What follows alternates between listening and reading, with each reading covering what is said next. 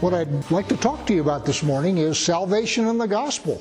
Does anybody ever read the Babylon Bee? It's a satire site, like The Onion, except about the church. And some of it's kind of snarky, but some of it's really funny.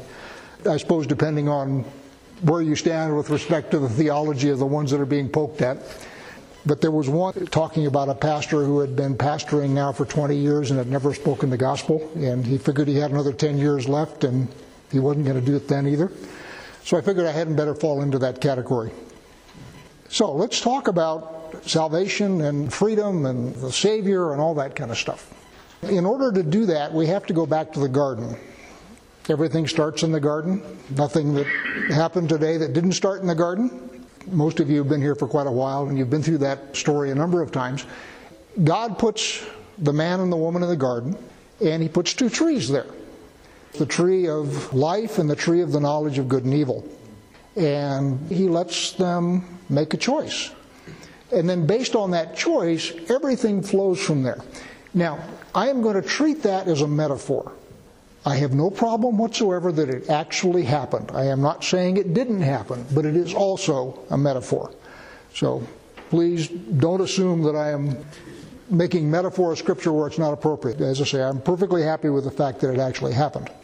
And what we have is a conversation. And there's a conversation between a snake and the woman. One of the books that I gave elders was Rabbi Foreman's book. And the question that he asked, which I really thought was kind of cool, is what's in it for the snake? In other words, why is the snake engaging in this conversation at all? Leave aside the fact that we have a talking snake. I mean, that's bad enough. But given that we have a talking snake, why does he care? What's going on there?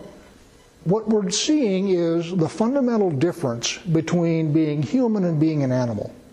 Now, both humans and animals obey the Word of God.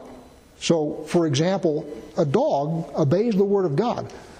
God designed in the dog certain actions and responses, and the dog just does them.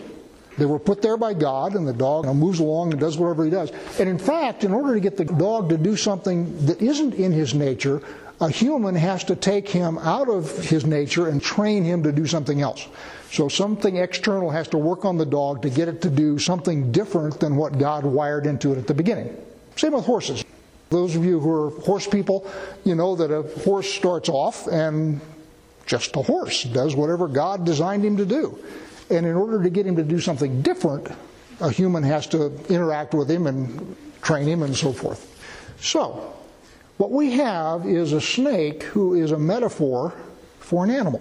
Now, again, don't get me wrong, I'm not saying it didn't actually happen, but you have a snake that's a metaphor for an animal, and what the animal is saying is, God wired you to find that fruit attractive.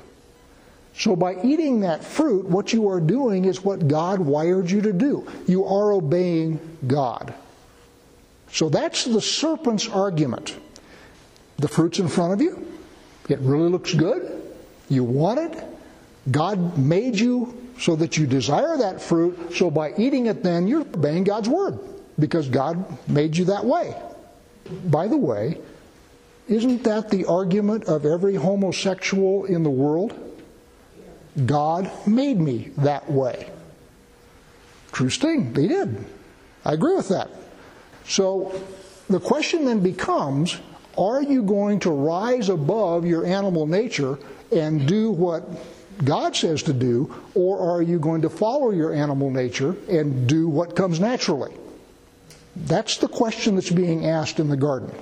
And it's specifically couched in terms of life and the knowledge of good and evil.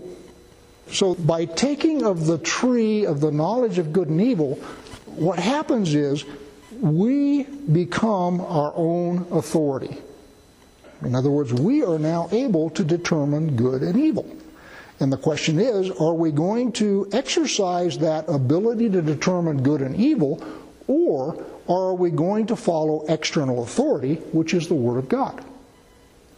And at a lower or higher level, depending on what your orientation is, are you going to follow your human nature or are you going to follow your animal nature? Are you going to do what comes naturally, or are you going to do what God says to do?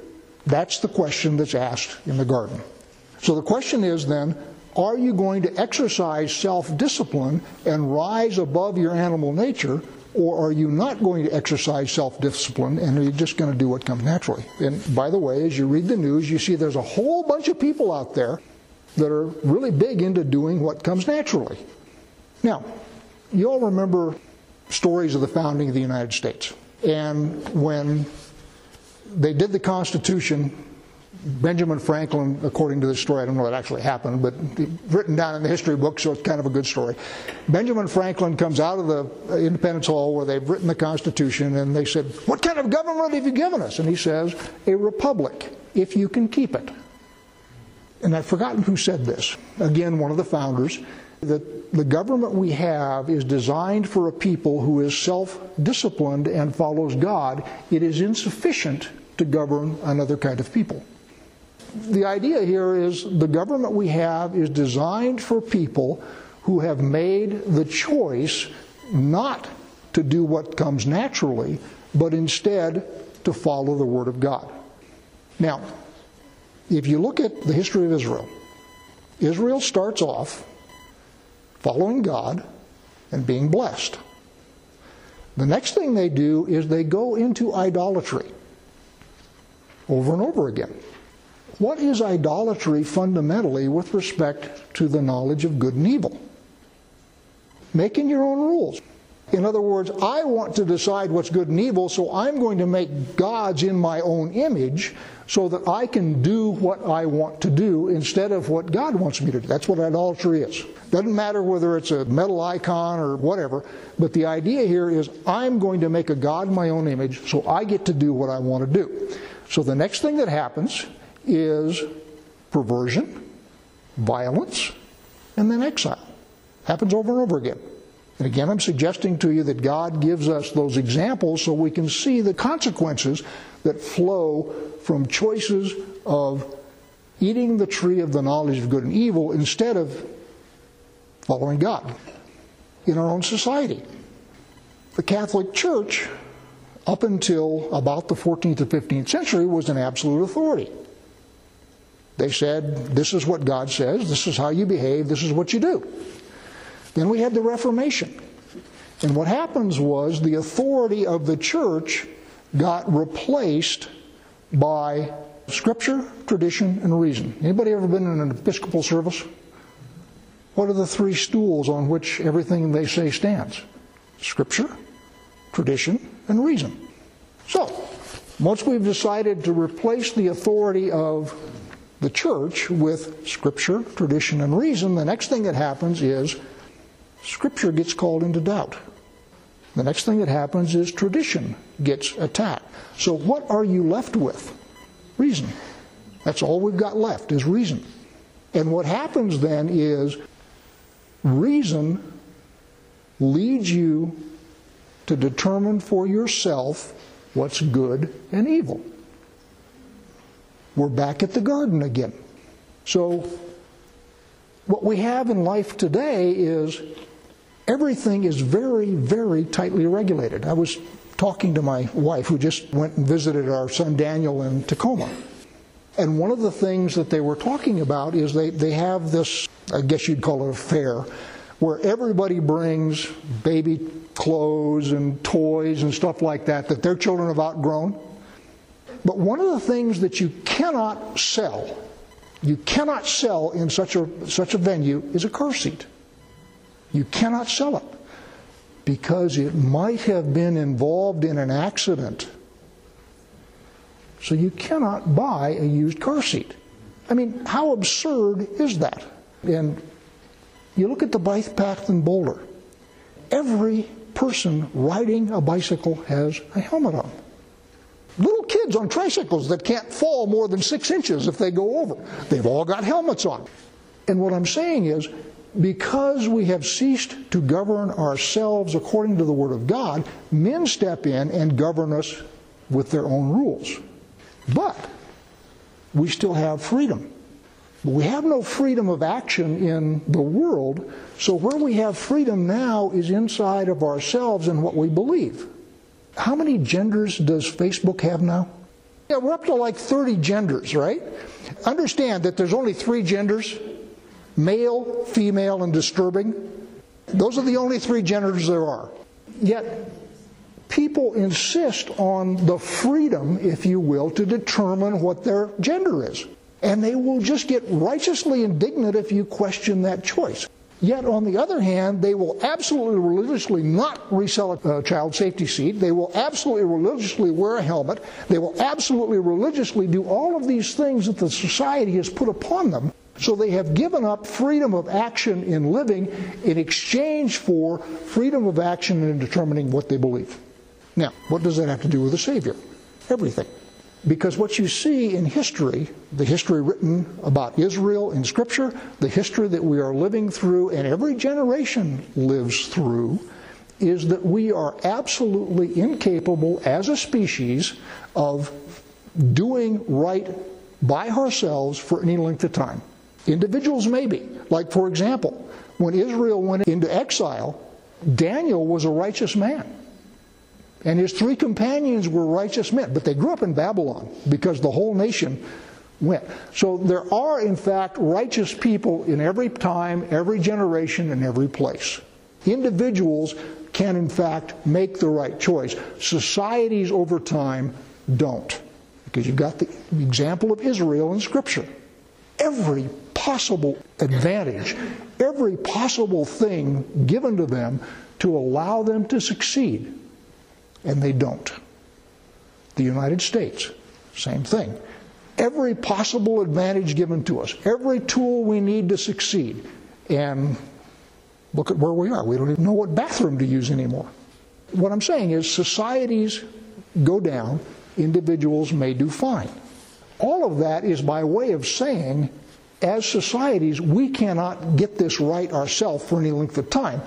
Therefore, the only way to make this work long term is to have a Messiah, a Savior, who will come in and be the king, the authority. Because we ourselves, as we set governments up, are not able to make that work over a span of centuries. Societies can make it work for a while, but over time it gradually drifts and you wind up in exile again, or whatever the equivalent is. So, let's talk about the gospel. You've all heard this story before, those of you who have been here for a while. When I first became a believer, and I didn't come to Christ until I was in middle age, I couldn't get anybody who could explain to me what the gospel was. Everybody in church just sort of assumed that everybody knew what it was. And then I had an Episcopal priest that couldn't define it for me. So whenever I don't understand something, I teach. So I went into it. And it turns out that there are several gospels. The word is used of several things. So the first thing that you've got is the gospel of the kingdom. I'll give you an example. Matthew 4:23. And Yeshua went throughout all Galilee, teaching in their synagogues and proclaiming the gospel of the kingdom, and healing every disease and every affliction among the people. So you got the gospel of the kingdom. What's the gospel of the kingdom? I just described our society, where you can't resell a car seat. You can't ride a bicycle without a helmet. You can't speak ill of certain protected people.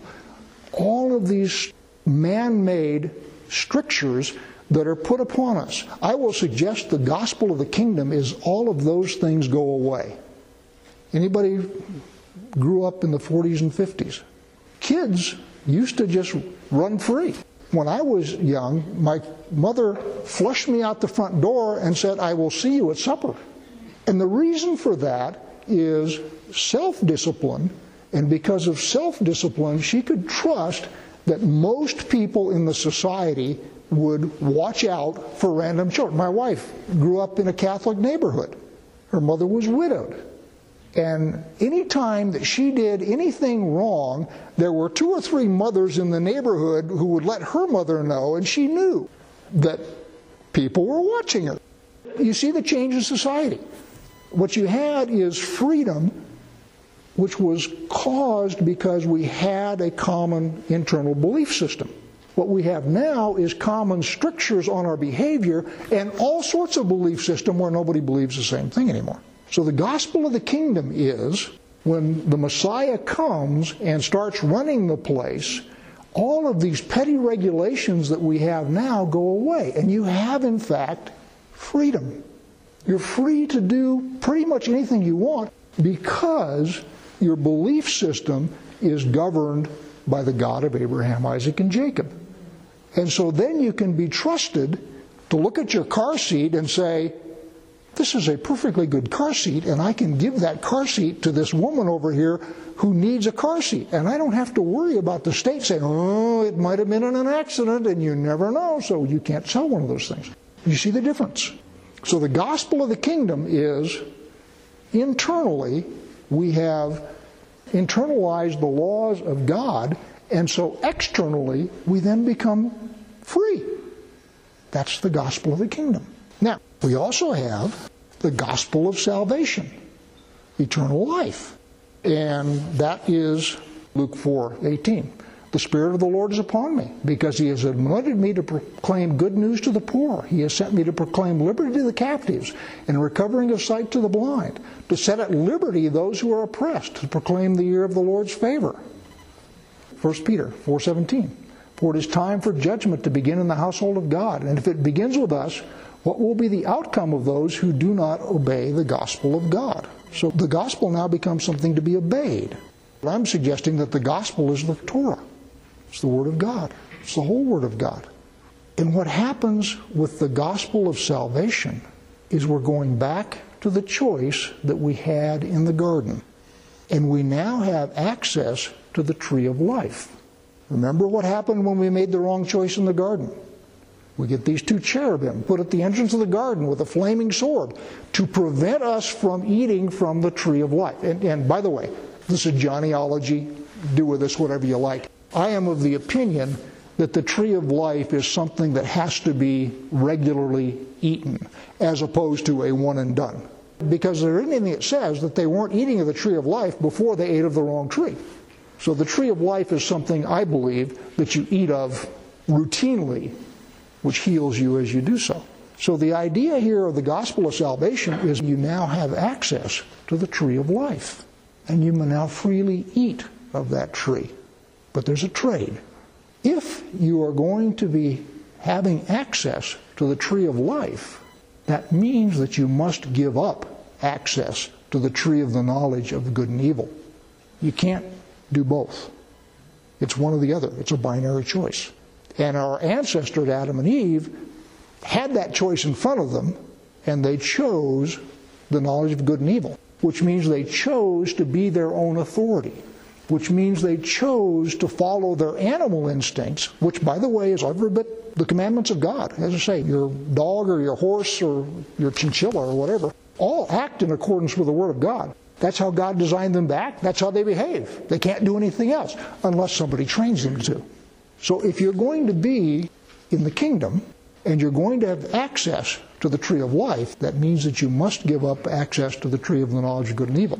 In your Sunday Christians vernacular, what that means is you must make Yeshua your king.